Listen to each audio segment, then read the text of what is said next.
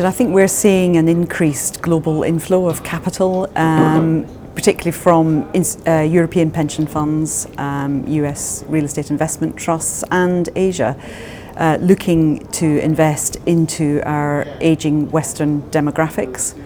And I think the pressure in the UK from elderly people is around what developers are building. Is it suitable accommodation for longer term living in couples and with carers?